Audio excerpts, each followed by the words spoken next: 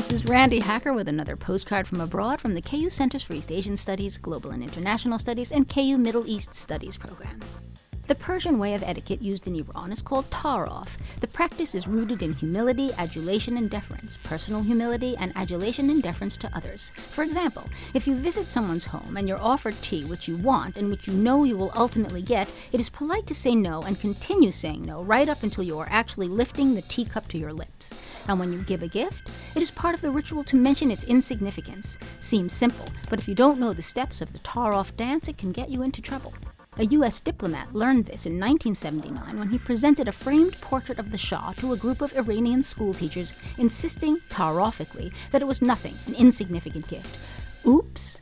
In this case, his use of tar-off was far-off base. You might even call it a Shah faux pas.